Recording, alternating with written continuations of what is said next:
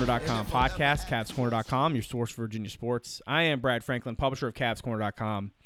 Coming to you live from the Palatial Franklin Estates in the west end of Richmond, where it is Wednesday, June the 3rd. We should have been doing a show about fun topics, just having a good time, talking about more what-ifs about Virginia basketball. But there's a whole lot more going on in the world right now. And if you are somebody who doesn't want to talk about that, you are exactly the kind of person who probably needs to be listening to this show. Before I get around to introducing everybody, I want to talk about something from last week. I touched on this briefly. I mentioned the picture that the basketball kids had taken several years ago, and I said something to the effect of, I mentioned George Floyd's name and said, we weren't going to get into all that. In hindsight, that was cowardly. I think that was a mistake. And I hope that that through using this platform and using this reach to talk about these specific issues at a time in our country, in history, when it needs to be discussed, when it has to be put out there, I hope that by doing that, I can make some good out of that mistake, because in hindsight, it has bothered me a lot since then. So my apologies for that, and hopefully we can do a lot more good in talking about this head on. Before we get started, let's go around and introduce everybody. First up in Fishersville, David Spence is on the show tonight. How are you, my friend? I'm good. No funny quips for this week. We'll save that for another time. Hoodie's on the board, at Hoodie's on Twitter. And up in, are you in Arlington now? Alexander, where the hell are you? Where do you live now, Ferber? Yeah, Arlington. Okay. Staff writer Justin Ferber is also here with us this evening. How are you? I'm okay. It's been a difficult week. At Justin_Ferber on Twitter. And joining us this evening, one of my good friends, anybody who follows Virginia football understands who Cov is. Former player. You hear him on the radio. You know him. He's on my site. He's on Twitter. He's an inspirational dude. I'm really, really thankful that he took some time out of his schedule, and what is obviously a really tumultuous time for everybody, to come on. Tony, welcome to the show. How are you? I am not okay, and I appreciate you having me on. Well, let's talk about why you're not okay, brother. What's the last week been like for you? The last 40 years been like for you? Talk to me about how you're feeling right now. I think when we look at the tensions of what's going on, every time we turn on the TV, every time we look on our cell phones and look at social media, we look at a systemic issue that's been plaguing people of color, it seems like since the beginning of time. And at the end of the day, we as a people, we just want justice. If this is a place that was built on equal rights and we're all created equal, we're just asking to be treated equal. And the frustration that we just haven't, it annoys me in a major way. It annoys my daughters who are young but are very socially conscious. I see it annoys the Virginia football players as they're out protesting, holding up signs, very proud of them. And I see death and a lack of leadership for this country. And it's a very sad state of affairs. I don't have answers, but I have a lot of anger. I think that probably is a good, kind of summary for what a lot of African Americans in this country feel. Not just now. That's the thing that has been the most shocking to me is like, listen, I'm from Emporia. I grew up around, my school was predominantly black. My graduating class might have had 20 white kids in it. I remember the day the OJ verdict came out. I remember going to a white college and it was just weird, right? But every day when I went out from my hometown, I saw racism every single day, man. And I don't know. To your point, man, I don't know how we got here, right? And what I mean by here is like to a place where, look, the man took a knee and tried to, bring change through, respectful, non-violent, sort of way. And the world told him, or not the world, rather, some parts of the world told him, no, you can't do it like that. And now, this horrible thing happens, as it always has continued to happen. And people still want to say, no, you can't do it like that. And I still, my confusion is that more people don't understand the situation. They don't understand the complexity. They don't see it. They don't even try to see it. And how many Martin Luther King memes, can you post in February, it's not, you're not seeing the issue. And if nothing else, in hearing, your words, Tone, I hope people understand that, like, this is not something that just affects, specific people who, are, who maybe are in these incidents, right? Whether it's a situation that leads to specifically to death, or it's everybody. It's every black person in this country has a different experience than the three of us. That's just the way it is. And I wish I understood why more people can't appreciate that, understand that, and try to learn from that. I guess, Tone, when you in your, you've been a mentor for a lot of players that have come through that program. Have you talked to guys in recent days? Have you, what's the last week been like for you in terms of communication with different guys and stuff? For me, I follow them on social media, quite honestly, because I don't have words for them right now. I believe in speaking from a point of being rational, but as I look at some of their posts via social media, they are very in tune. They are just as angry as I am.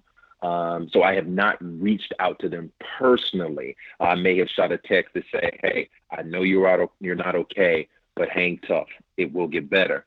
And I'm trying to talk myself along. I'm coaching myself along the way, saying that same thing to myself. It will get better. It will get better. And then as I watched the other day, I watched a president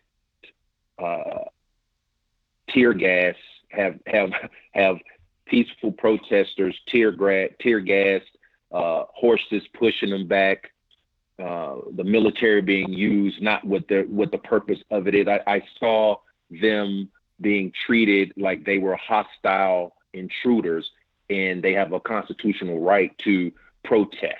And I saw that for a photo op, and it broke my heart.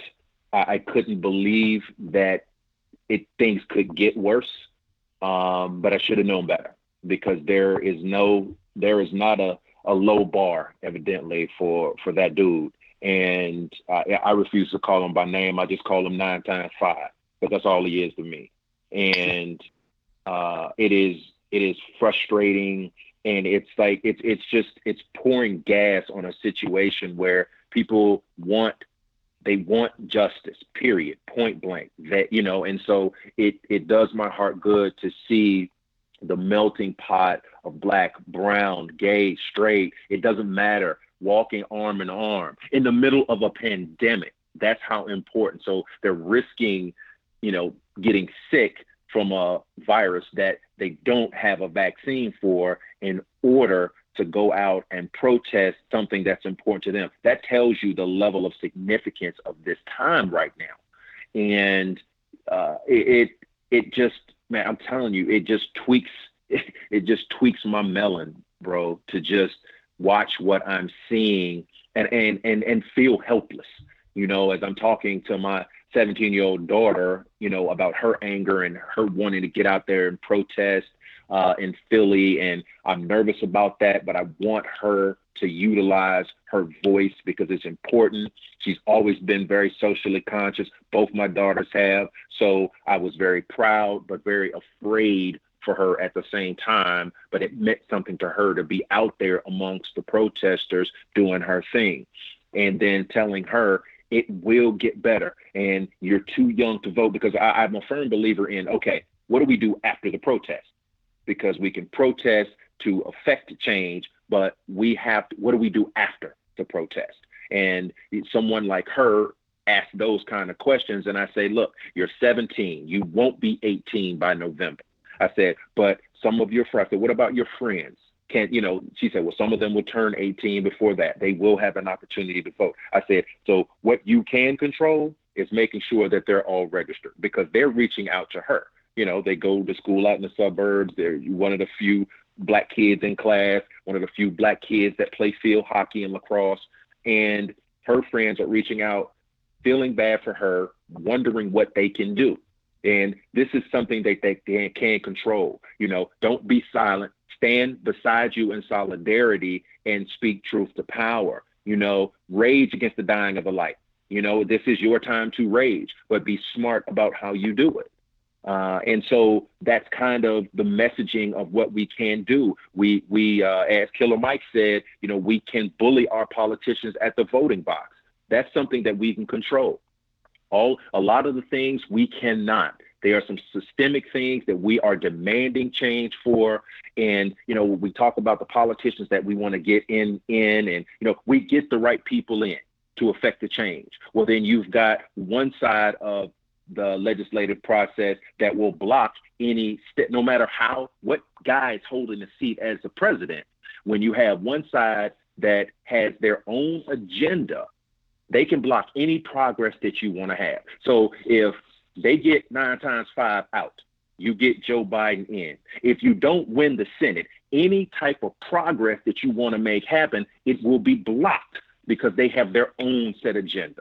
They don't care about the American people. They are more worried and concerned about their own self-interest. And their supporters, for the life of me, I don't understand it, because they vote against their own self-interest. And so when you think about all the politics of things, how you want to see change affected, and you don't see it because of a person's political agenda, then you continue to see young Black men and women killed in plain sight.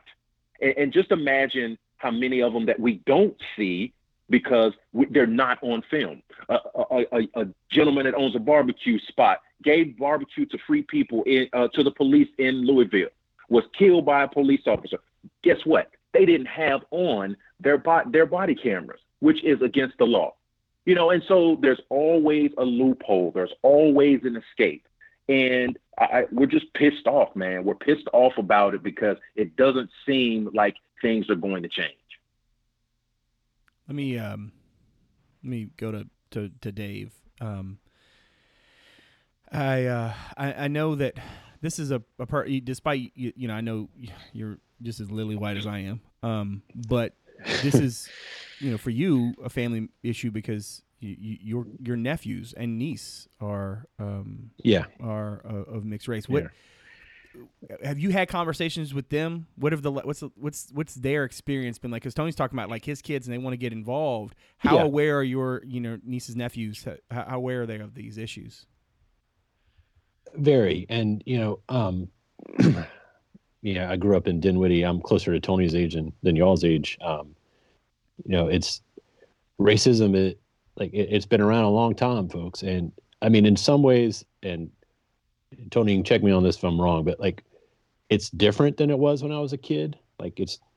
It was really bad when I was a kid. Now, I can only talk about the environment I'm in, right? So it was much more blatant.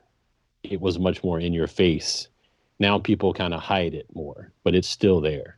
And let me tell you, as a white man in this country, growing up, around white friends, going to Dinwiddie High School, not a white high school by any means, and having grown up around Black people that have been my friends my whole life, to me, racism didn't make sense, right? But people on your tertiary, 2 or 3 people removed from your friends that hung around, it was there. It's hard to miss it. So you get away from that, right? You educate yourself, you get away from it. And then you see it through the eyes of when my sister started dating a Black guy and ultimately got married to him and had children with him. That's an eye-opening experience as a white man, to walk with your sister and her Black husband in public and see how many eyes you never noticed cutting. Like, to me, that's been something I've dealt with. My niece is now 21 years old. When my sister was pregnant with her oldest now, like, I mean, they'll probably, some of my family will listen to this, I'm sure, but there are parts of our family that we haven't spoken to in 22 years, since my sister got married. And look, they may think it's their decision, but they've been in places we've decided not to go because of what we heard about how they reacted to it. And so it's a part of life. I didn't have to deal with it. Like, no one's ever judged me by the color of my skin when I walk into a room. I just seeing how my nephews and nieces hurt when they see it happen, that's always weighed on me. And, silent, like many white people, too silent, like that's got, I try to do good by the people in my life. And that's what's kind of been weighing on me the last week is like, what more can I do? And for me, it started with, giving space and then reaching out to all the Black friends in my life right now and just letting them know, like, I love them, and asking them to let me know if I ever if I ever made them feel like they weren't an equal part of my life. And it's just, the whole thing, like the entire country, like, I know you guys are a little bit younger. This stuff's been going on forever. And now we're in a time and age, like Tony was saying, where everything can be recorded. So imagine how bad this stuff was, like, before this, and it's still terrible. That's the thing, even dude. with the Yes, consequences of being filmed every second. It doesn't change action. Right? Yes, you can see it. You can watch these videos. Like, you guys know they're getting recorded, and they're still so racist, flippant. stupid, racist, bigot. They still do this stuff, and it blows my mind. Yeah. Yep. And when the internet came around, I thought, like, wow, this is a great. You can educate yourself. But what the good thing with social media and the internet has been able to record this stuff that's happening behind closed doors for years and years and generations and generations. What's sad about it is there's still people who see it and say, nah, I was okay with it until I saw them bust a window out. Like, so it becomes like the little ignorance can, the people with ignorance can find a group and still be ignorant together instead of being isolated because everyone else in there. So it's a frustrating time. I wish there was more.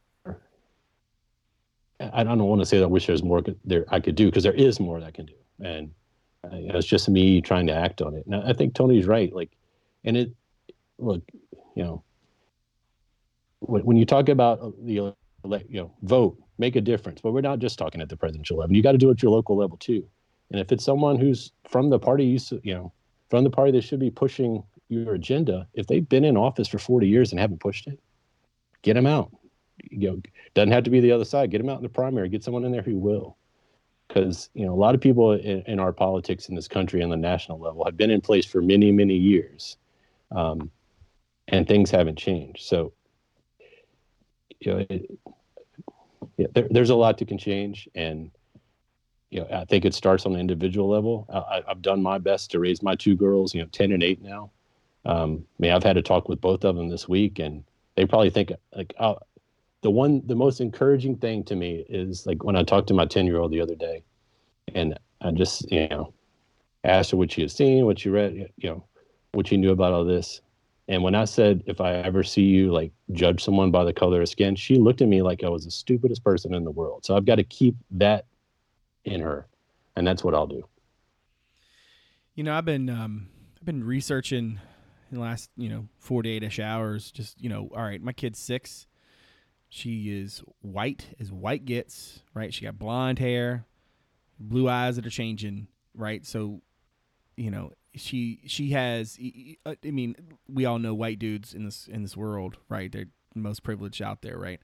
But I saw this video of this kid. This black kid goes and he's protesting. He's on his knees, and there's this white girl that jumps over a barricade and stands in front of him. And as the police bear down on him, she doesn't move. And I just cried, man. Like, that's who I want my kid to be. Now, I'm like Tone, like, Right. You want the best for your children. You don't want them to ever be in harm's way, regardless of, the situation or the technical details. But for that girl to make that choice, that's the kind of thing I think that for a lot of white people, it's like there's this other level of support, right? This other level of what you do to help that a lot of white people just aren't willing to do. Dr. King talked about, that for a lot of people, the Civil Rights Act was in and of itself enough. A lot of white people, they all right, we gave you this. Now go on about your way. And the idea about, getting away from the shore, they got uneasy, and so they went back to what was comfortable. Same thing happened after we elected Barack Obama, right? A lot of white people thought, all right, racism gone. Well, then all that did was open the door for more of it. And, Dave, I'm like you, man. I'm trying to figure out what books can I let my kid read? How can I talk to her about this so that I can instill this at the most basic, fundamental level so that everything else in her life can stack on top of this, right? Human kindness is free, but it comes at a cost, and if you can't see people that you see every day as people, I got in this shouting match with my dad about a year ago, about the whole, babies in cages on the border thing. And I'm like, Dad, like those are people. Like and this is a guy who, he worked in the federal government and helped people cut red tape. And I learned a lot about life watching him and my mom, who worked at social services, work with people who were much less fortunate than me. Right. And I'm like, Dad, they're people. And that's the thing. Like, how can we get everybody to see? It's not, and don't tell me you don't see color. You need to see color. You need to understand color. You need to understand that Tony's experience as a black man in this country ain't nothing like mine as a white dude. It's just not. Cops get behind me, I'm not worried. Cops get behind Ferber, cops get behind Dave. We're not stressed. I mean, unless one of y'all's got like some cocaine in the car or something, I don't know. But like, we're not feeling that. Nobody's going to ask me if I own my car. They might ask Tony that. What's he supposed to do with his hands? Because it doesn't matter. Right. You know what I'm saying? And like, it's just infuriating. And I'm like, Dave, it's like, I see these problems and even as a white dude, I feel helpless. I can go to the ballot box and I can donate money and, maybe I can go out and march, but like, you just feel hopeless. And that's another thing Dr. King talked a lot about, the hopelessness of it all. And I can't imagine the way black people in this country feel today.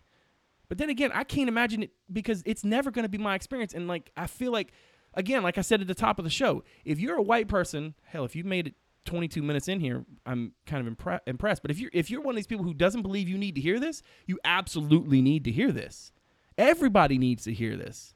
There's just no way around it. You know what I mean? Tony, we should probably circle back to something before I get off on another rant. What is your experience? I mean, I don't want to put you on the spot, and so you feel free to share as much as you or as little as you want. But what is your experience in terms of personal? Whether it's at UVA as a player, the way people see football players in general, regardless of race, is some sort of weird property. But what's your experience in terms of the racism that you have personally sort of felt from people just in your everyday life? Well, I think for me, when I think back to being younger, my parents did a good job of shielding me from it. I know that they experienced it. I think for me, there were subtle things where I saw it, where being a popular athlete in high school, I was afforded some extra little things, going to in classes with predominantly white kids. So, I had a good balance of hanging out with my boys from the neighborhood, but then also being in classes and being invited to parties with, my white contemporaries too. But then I saw, liking a girl that was a popular white girl in school, her and I kind of having to date under the on the low, simply because it wasn't tolerated from her parents. I remember being interviewed in high school, and a brother can put together a noun and a verb and speak the King's English, and they would get to interviewing me, and I go to talking about how my parents accentuated academics, and they look at me like, yeah, that's not what we want, as if they wanted me to be dumb in front of the camera because, they like showing, ignorance, when someone can't really talk and they're like, okay, yeah, so this is the picture we want. I never gave them that.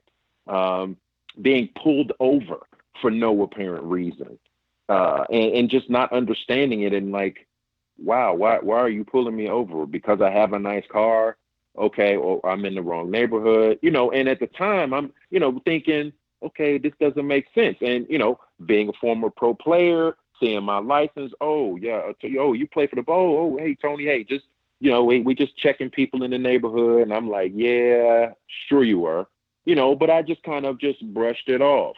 But then when you have kids and your kids are called the N-word, and when they're in elementary school, and when I'll never forget, my youngest daughter was on the playground and a little boy in her class, called her the N-word. Well, being a child of mine, she two-pieced him and then went and told the teacher what happened. Yeah. And so roll the tape forward. Her in the ninth grade. She's in the ninth grade now, earlier in this school year. Little boy that, they were good friends, whatever, kind of liking each other, white kid. And he proceeds to, call her a monkey, say some really derogatory things to her. And, I want my kids to be able to go to school and that's it, but not have to deal with this crap. My oldest daughter running to her friend who was Korean when 9x5 won the election, and white kids running around saying, hey, you going back to China, because my daughter's friend was Korean, and she jumped to her defense and went off and immediately went to the principal and said, listen, we need to have some type of assembly and talk about racism and things of that nature in this school and with this new election of 9x5. And starting a movement at her school, starting a diversity and inclusion at her high school, getting her mother involved, who was kind of overseeing that. So, when I look at, stuff like that happens, it makes me smile at them harping on the solutions and not just the problems. Because when we give energy to the problem, we make the problem stronger. We need to give more energy to the solutions because that's how we dominate the problem, And so it's going to take a commitment for us to be able to do that, And you as my friends, as my contemporaries, as white men who I call my brothers, for you, don't be my brother, my dog, when it's just me and you chopping it up. Right. Because if you're not as pissed off as I am, and or being silent, trust me, I'm watching you if you're silent. But when you're as pissed off as I am, and you're standing shoulder to shoulder with me, and you're raging against the dying of the light, yo, you my dude, for real. And that's what we're asking for. Don't be silent. If you rock with me 110%. All day, every day. We're not always going to agree on the same type issues, but when you see me as a black man, raging against injustice, to you, you should feel like that could be you too. Imagine if it was you and your child. Imagine if, I could see me as George Floyd. That could be me. That could be somebody, an officer's neck and a knee in my neck. That's what I saw. Every time we lose one of our black kings, I think that could be me, or that could be my child. My stepson is 21 years old. He's been pulled over 3 times in the last 7 days just for driving. Each time he just got, oh, it's just a warning. Why are you pulling him over? Why?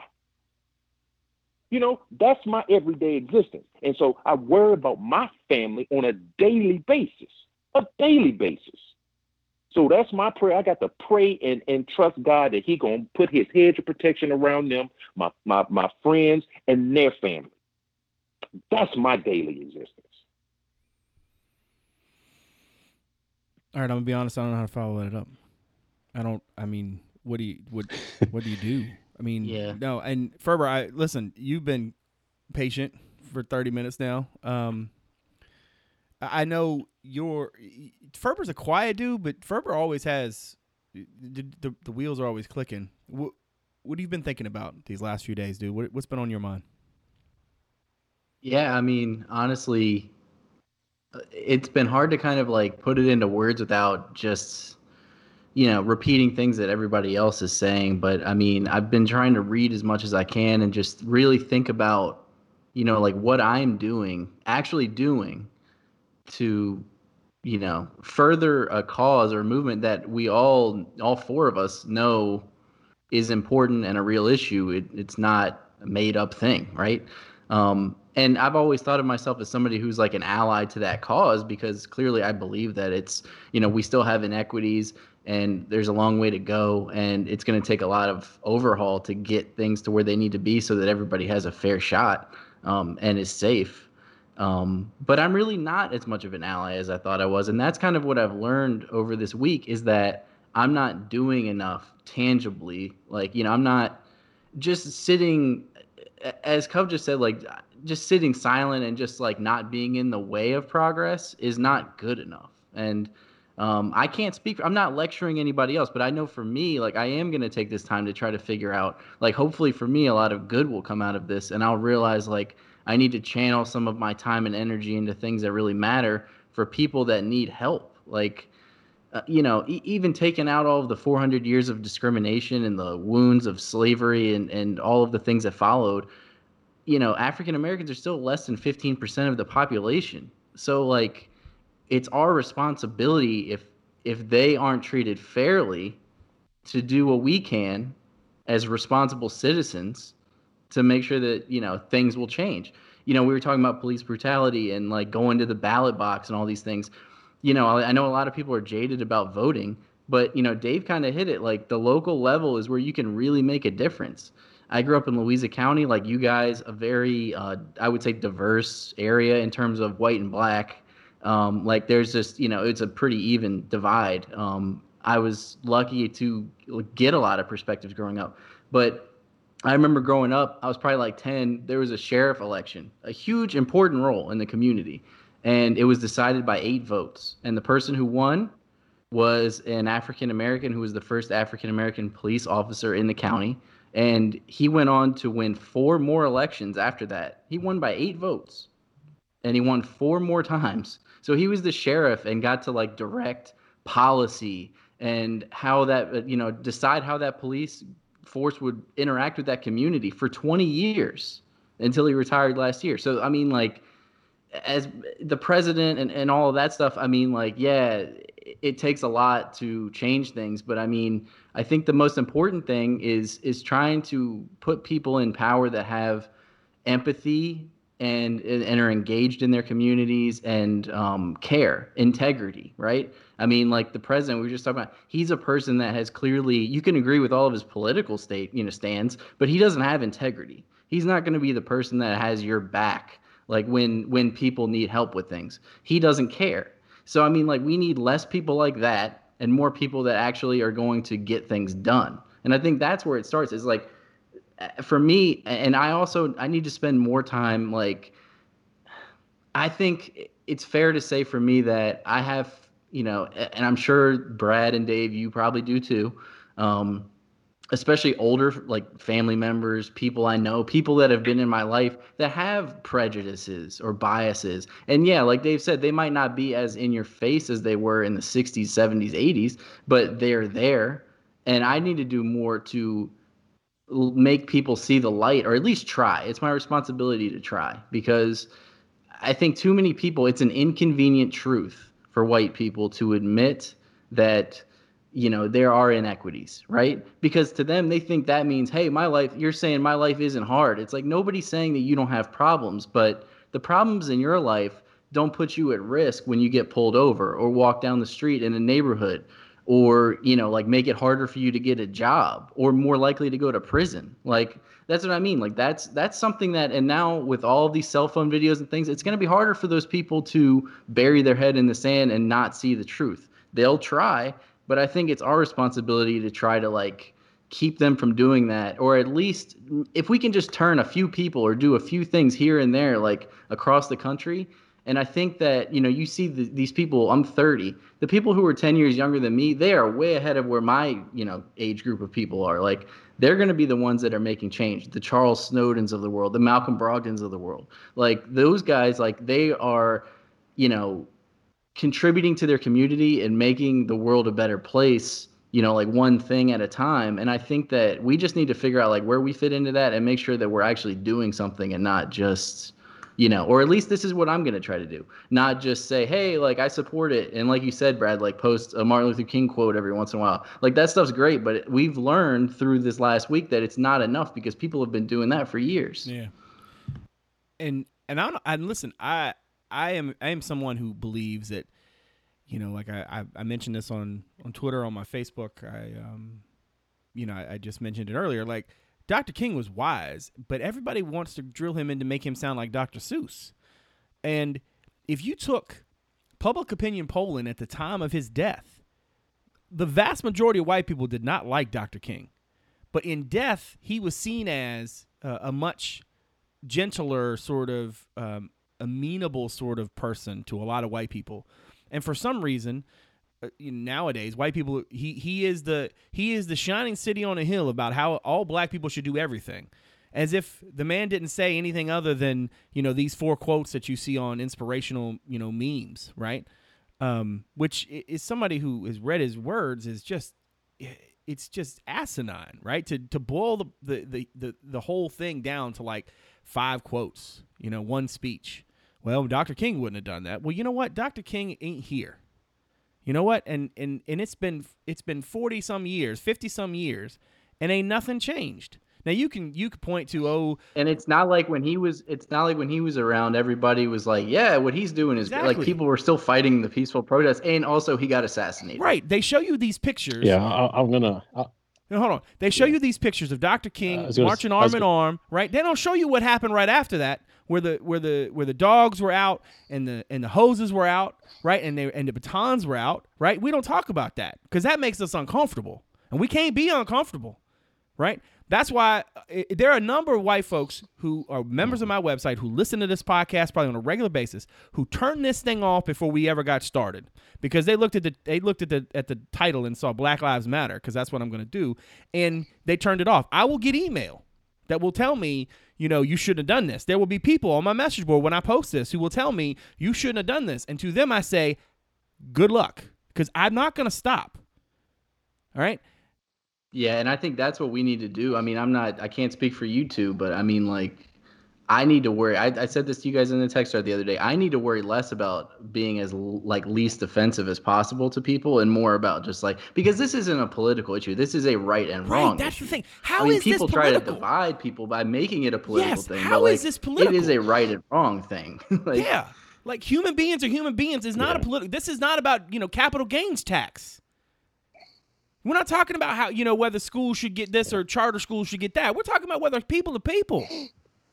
Like, that's fundamental about just being a human, man. And that's what, and I don't know, man. It's like I'm sensitive to the fact that, like, here are 3 white dudes and, like, I want to listen to the perspective of African Americans. And that's the reason why, we talk. Listen, full disclosure, we texted about this. Dave was like, hey, I don't know if we should have a show. And I thought, well, we can have a show. We'll talk about it up front, but then maybe it'll be better, And then the more I thought about it, it just didn't sit right.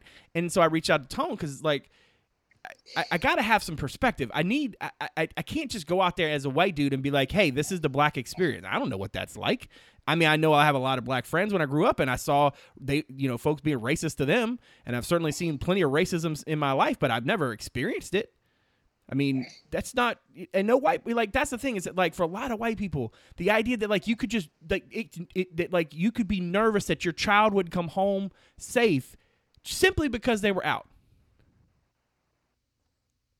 It's just. Yeah. I mean, I was going to say, like, I'm going to say it because it should be said. I mean, and Tony, you can check me on this, or anyone else can too. Like, one of the reasons white people like to quote Martin Luther King so much is he's not saying anything anymore. Right. Exactly. They don't have to worry about the next words that come out of his mouth. And like you've got to be willing to be uncomfortable. And I mean, I've seen black leaders, black protesters say stuff that made me feel uncomfortable recently, but it's because not uncomfortable because I think they're wrong. It's just uncomfortable because I didn't consider it that way, right? Like I didn't look at it from that angle. And I can't, like I can open my eyes as much as I want, but until I dig deep and listen more, and that's the big thing. Like, I've got black friends. Like every white person says I have black friends, right? But that's a small group. It's not like I've got 500 black friends I reached out to this week, but what's sad is I probably have more than most of my, compatriots, right? Similar age white people to me. I've got more black friends than they do, and I don't have that many. So it's a disconnect that doesn't need to be there. And like I said, the thing I can do, and will continue to do, is to lean on the guy, and you guys all know him because you've hung around them, but like to hang around the friends that are close to me and to lean on them for guidance. And I could ramble on, so stop me. But the thing that hurts me looking back on my life, and that's what I found myself doing a lot, is I know Brad and I know Justin. Like we all grew up in rural Virginia. I know for me, and I'm probably ashamed to admit it, but I've been in the room where the N-word's used when there were no black people in the room, and I may have left the room because I didn't want to be a part of it. That's got to stop. Like I've got to challenge that word. Luckily, I don't hear it anymore. But I think back to those days where I just kind of walked out and let it happen. And I think, that's what I've got to make sure if it happens again, I don't walk out, if anything, so that, that ends. And, it's just, I don't want to say it's guilt, but it's guilt. Like you can't change what you did in the past. And, I didn't say it, but I've been in the rooms where people have said it. And I'm sure you have too, Brad, growing up in Emporia and Louisa. Like it happens in school or wherever, and you just laugh it out. Well, that's the thing, right? Like, yeah, you're like, oh, nobody, like it's not really hurting anybody. That guy's just ignorant. You roll your eyes, you move on. But it's like you said, I think we need to try to make them feel bad about it, right? Like, and especially right now in this day and time where, like, I'm sorry, but like I feel like a third of this country can't feel shame anymore, bro. Like. A third of this country right now just cannot feel shame. And that was one of the things Dr. King talked about, right? The idea of like essentially making someone see, and then once they saw that, they banking on the humanity taking over. Right now, the humanity doesn't take over, right? Like I understand that for a lot of people, all right, let's talk about the elephant in the room, right? So I am not a believer that all cops are bad. I do think that all militarized cops should not be militarized, right? The last thing we need to be doing is giving cops who don't have the training tanks that they shouldn't be using, right? But beyond that, like, I don't think all cops are bad. I think that if you have as I saw this thing the other day, you have 1,000 good cops and 10 bad cops, and 1,000 cops don't say anything about the 10 bad cops, you got 1,010 bad cops, right? Because if some dude wrote a story, right, and he made up a bunch of quotes, I'm not going to be like, yeah, but not everybody's like that. I'd be like, nah, he should have got fired, right? And that's sports media, bruh. Like, that's not even, like, life and death. Like, how these dudes stood around while this man was killed, was assassinated in the street. And this happens all the time. And I've got all these, all of these law enforcement friends of mine, my neighbors across the street. One of them is a cop. She's working the protest in Richmond, right? And I it's not that I don't support her. I do. I hope she comes home safe to her daughter. I do. But that doesn't mean that, like, I'm just going to, like, give a blanket statement like, oh, well, the cops are doing. No, man. Like, look at the problem. Look at all of what's happened these last few days. Are there bad actors in terms of the protesters who are making this thing violent? Of course there are, right? I don't think anybody's going to say that every protester is good. But the idea that, like, if you say one cop is bad, that somehow or another you've now said every cop is bad is dumb. But, like, what we're talking about is systemic. What we're talking about is you're not just going to fix it because you think, okay, well, all of these folks are good. They stood around and watched this man die while everybody around them who were filming them told him that he was dying. And they didn't stop it. What else do you need? What other evidence does white America need? Yeah, I think that, just real quick, like, I think it gets back to, like, why do people become cops and, like, who are we recruiting to be cops? And like you said, like, you can't hold, because everybody, whenever this happens, I've had, and see, like, it's not so much like the N word being thrown around. It's a lot of this, just like, from my experience, it's a lot about, but what about this? But what about that? And it's like, like, that's what's going to happen with this situation for a lot of people. They're going to see the looting, and that's their excuse to justify it. They're like, well, it's just as bad. And it's like, you have to hold police to a higher standard than Joe Schmo going down the street in any situation, because their job is literally, they're sworn to serve and protect, and nobody is forced to become a police officer. They choose that job. So, like, they should be held to the highest standard. And, like I said, we need to find people in leadership roles, because a lot of places like police chiefs, sheriffs are up for election. Like, those people, we need to put good people in those roles to make sure that they set the tone, right? I mean, that's really like how I feel about it. And I don't really want to hear the excuses about, like, there's a lot of good cops. Sure, there are. But, like, I think Chris Rock said this. He was like, some professions you can't have bad apples, like pilots. Exactly. Yeah. Exactly. It's interesting, man. That whole analogy of, well, all cops aren't bad. They aren't all bad. Well, all black people aren't bad either. Right. Exactly. Right. How about that? Yeah. You know what I'm saying? So it's like when you see crime, you may have an area of crime in a city. Like, oh, well, it's just, black on black crime. They're killing each other. So let's look. All of them are bad. Yeah, all black people are bad. You see me walking and you clutch your purse. Bitch, I don't want your purse. You know what I'm saying? Go play in traffic or something. I mean, really.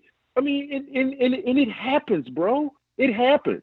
So I want them to use that same energy when they talk about, oh, it's not all cops aren't bad. Well, all black people aren't bad either. Let's have that same kind of energy. Yeah, I mean, like, that's exactly that situation that you just talked about is like the ultimate, from my experience, like, but what about situation that I hear from older white relatives or just people in my life. Like, but what about black on black crime? Like, why don't people protest that? I remember I had a family member who sent me that picture of the UVA basketball team kneeling, right? And that was his response. He was like, why don't they protest black on black crime? And I had to check him and be like, that is part of a systemic problem. Like, that's because of these disparities that we're trying to tell you, and the system not being fair. Like, that's a byproduct of that. Like, that doesn't excuse police violence or anything else. Right. And nobody's saying that it's right or good, but it's like, you can't hold those two things the same. Like, and go. Sorry, Tony, go ahead. No, I was just gonna say, you are so right, bro. I'm right there with you. Yeah, and I was just going to add, like, I mean, I keep hearing that too, Justin. Like, why don't they protest black on black crime? There's plenty of community-led protest about violence in the black communities. It just doesn't show up on national news because it doesn't get people to watch. So, I mean, look, I grew up in Dinwiddie, right outside of Petersburg, which is a predominantly, almost exclusively black town. And violence is an issue there, and there were always things going on. And if you were able to read, page 6 of the local newspaper, you'd see it. But CNN wasn't carrying it. Yeah, I mean, like, if a lot of these people that listen to this podcast, I mean, if you made it this far, then good for you. But I mean, like, I'm sure you took a sociology course. It's not that hard to figure out, like, crime is a result of, like, desperation a lot of times, like, bad situations that it's hard to get out of. Like, police violence is a choice. Like, I mean, that guy, this particular situation, like, there's no excuse for it. It's just horrifying. Like, and the thing is, like, it's not an isolated incident. I mean, these things keep happening, and, like, you guys are right. I mean, before cell phone cameras, would we have ever heard about this? No. I mean, like, it would have just gotten buried as, like, some people said this, but the police said this, and that would have been the end of the story. Tone, I want to ask you. So right. You're so right. Dude, I want to ask you a question, and I admit before I ask the question, this is not that you should not bear the responsibility of telling the three of us or anybody else who's listened to this pod what to do. But I'm asking you as a friend of mine who has an experience that I frankly would never be able to understand. When you're hearing us talk about it, what do you hear? Like, what check us. What can we do? Like where's the action item? What can I do so that I feel like that this horrible thing that's happening, not just in this country that I love, but in this world that I live in, can be somehow, put some dent in it. What can I do, man? The thing that I love that I'm hearing is, and I sat back and just listened to the three of you talk, and you heard me talk about it earlier. You're just as pissed off as I am, even though you don't know the experience. You know right from wrong, and you know injustice, and you know what it is when you see it.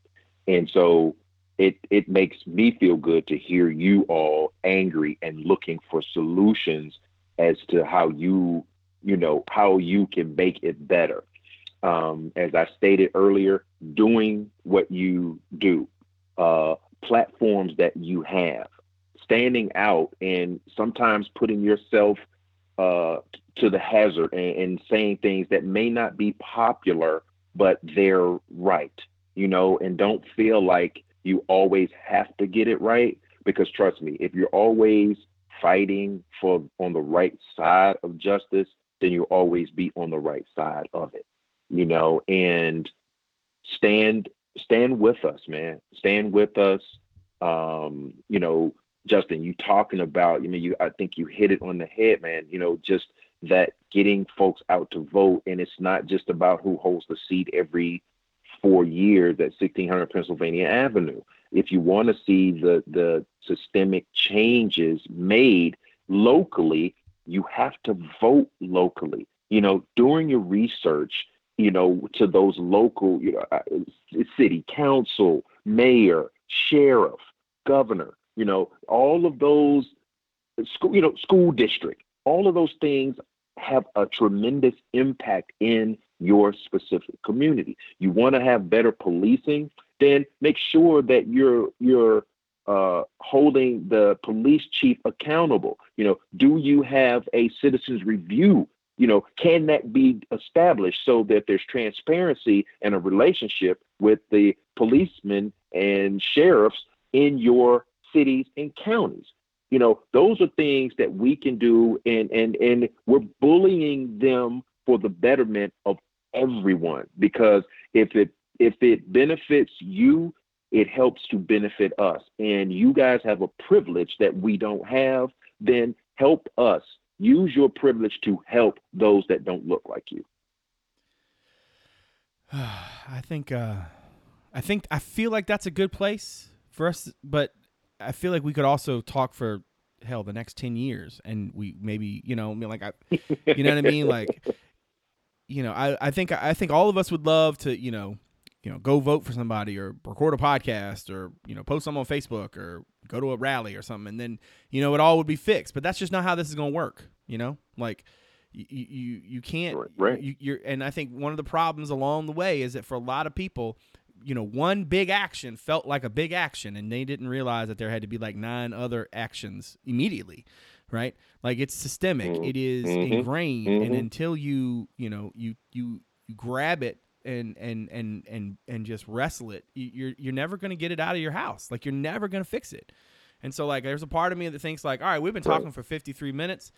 I could probably talk for however many more. I mean, I am, like I said before, I'm so confused by people who think that this is political. Like, this is not political. And if you want to email me about it, feel free, but I'm not going to read it, and I'm not going to stop. And if you want to take your UVA business to somebody else, have fun. Like, that's on you. I don't think that all, we're talking about voting out a president who is clearly not up to the moment. He's certainly not interested in unifying. He's not interested in anything that doesn't regale him as some sort of I don't know, gift to America or some nonsense. I'm not saying that every Republican is out there who is evil. I'm not saying every Democrat's a god. All I'm telling you is that if you don't think humans are human, you're wrong.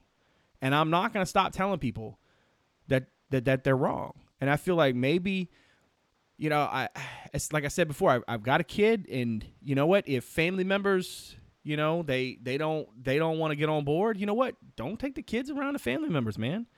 Go nuclear. Do what you got to do to Mm-hmm. make it apparent to these people that they are wrong about this. Because I'm gonna be honest, nobody's gonna be hanging out around my kid who thinks that black people are treated fairly in this country. I'm sorry. Now, if you think they should, okay. Right. You know what I'm saying? But like, if that's what it takes, if it takes me telling you as a family member, no, she ain't coming to your house, can't do it, then that's what it's gonna take. If that's the only card in my deck, I'm gonna play it. And I would. Thanksgiving 2020 is going to be a lot more Right. awkward for a lot of We people. got to stop dealing with our weird uncles by ignoring them. We need to educate them, try to change their minds, and if they won't, we need to disown them. And I know that sounds horrible, but you know what sounds worse? Getting killed in the street over a fake $20 bill. Yeah. Yeah. Yeah, I mean, I can't even imagine like how upset, Cove and so many other people in the black community are if we're this upset. Like it's tough to kind of put into perspective. And I mean, I'm sure all of us would prefer. I mean, if this stuff wasn't happening, we'd be happy to sit here and talk about Brendan Armstrong and Keaton Thompson or something. But I mean, we should there's talk obviously about more important things recruiting misses to in do. basketball, right? Like you know what I'm saying? But like, no, man, the moment dictated something else.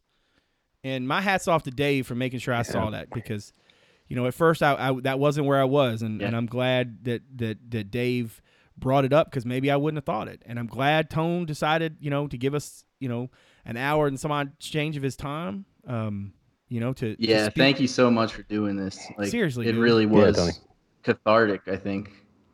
And look, Yeah, well, I appreciate you guys, man, and I appreciate the conversation, because these are the kind of conversations that we have to have. They, sometimes even when it's uncomfortable, because what you guys are telling me by allowing me to have these conversations with you is you're telling me that I matter, and that's important.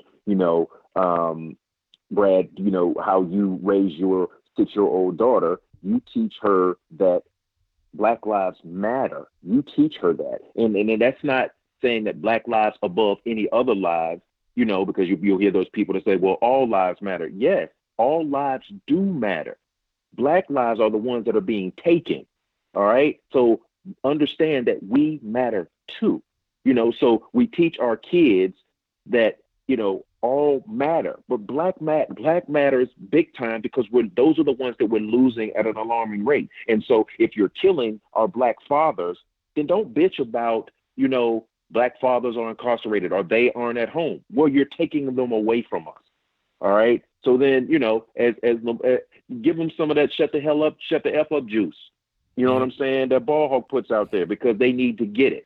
My and house so ain't on fire, sometimes Tony. Yours is, making right? people uncomfortable. My house ain't on fire. That's Your it. house is on That's fire. I it. don't need You the know water. it. Yours does. My house matters. That's it. If my house was That's on fire, it. I'd say, hey, Mr. Fireman, bring me some water. But right now, take it to his house, because I don't need it. Right. Facts. And so keep raging and keep having these conversations, because they are so important. Like I said, they won't be popular for everyone, but yeah, the ones that want to give you some pushback, tell them to go play in traffic in New York on a busy day, or LA traffic on the 9, whatever. When it's not quarantined. I want to end on this note. Listen, for anybody out there who, if you made it an hour in and you're still listening, but you're mad at me, I'm impressed. Listen, my job every day is to talk to predominantly Black kids, right? My job requires me to talk to predominantly Black kids. My first job out of college was covering an all-Black basketball team that went undefeated until the state championship game, right? I wouldn't be where I am today, right, without a whole slew of Black kids and growing as they went, going along their careers, being more, kind with their time and talk to me. I would not be where I am right now if those kids did not let me into their lives. It would be cowardly of me to not take the opportunity to use the reach to do whatever I can do, right? Like, I'm sorry. My job is to cover Black kids, and this is an issue for Black kids, Black men, Black families, Black people. And so if you are angry at me, feel free. But listen to the words. Listen to the perspective. Let it come into your heart, man. And if you think that And this I is actually something, do have one more thing. hey, I'll come back to you in a second. If you think that this is not something we should have talked about, cool. But you listen this far, and that in and of itself might be something. All right, Ferber, take us out. What do you got? Yeah, I was just gonna say. I mean, obviously, we're still gonna continue to do what we do. You know, we're gonna talk UVA sports like we always do on the website, whatever. But you know, obviously, like we said, this conversation needed to be had, and also, I think this is just from what I see. I told you I wasn't gonna get a lecture, but treat the student athletes that play for UVA, whether it's on Twitter or just the way you talk about them on the message boards, they're people first, right? Whether they're white, black, Australian, wherever, you know, they are allowed to have opinions. They have a platform, right? They're making a lot of money for the university, in a lot of cases playing for free. If they want to use the platform that they get from that exposure to bring about causes and things that they care about, don't tell them to go back to the gym or whatever, like I see people do. You know, they have just as much right to tweet about things or talk about things that they care about or express their views as you do, you know, as a person that comments on these things, to make those comments. So, I mean, just remember, like, you know, these are people, and a lot of them, I think UVA fans should be really proud because they have a lot of players that have made a lot of really, you know, eloquent statements and gone out and protested and done a lot of different, like, important work in the community. And I think UVA fans should be proud of them. I agree with that. That's a really good point, dude. That's a really good point. All right, Yeah. Tony, thank you very much for your time, sir. Yeah, man. Thank y'all for having me, brother. I appreciate you guys, man. More than you know. Ferber and Dave, again, as I always say, thank you for your time as well. To everybody out there who supports the show, thank you very much for that. If you are somebody who heard this, felt moved by it, do some good, man. I don't care what your experience is, whether you understood all of it. You want to reach out to me and talk more about it? Cool. I'm happy. I'm happy to help. Whatever I can do, man. But anybody who heard this and wanted to do something about it, I hope there are a bunch of y'all out there. You know, I don't like I said before, I don't think we're not gonna solve this one overnight, but you know what, every little bit helps, and I don't think, like Tony said, you got to keep raging, you got to keep doing what you can to make a difference, and that's what we're gonna do. So for David Spence and Justin Ferber and Tony Covington, I am Brad Franklin, publisher of CavsCorner.com. Thanks for coming out. We'll see you soon.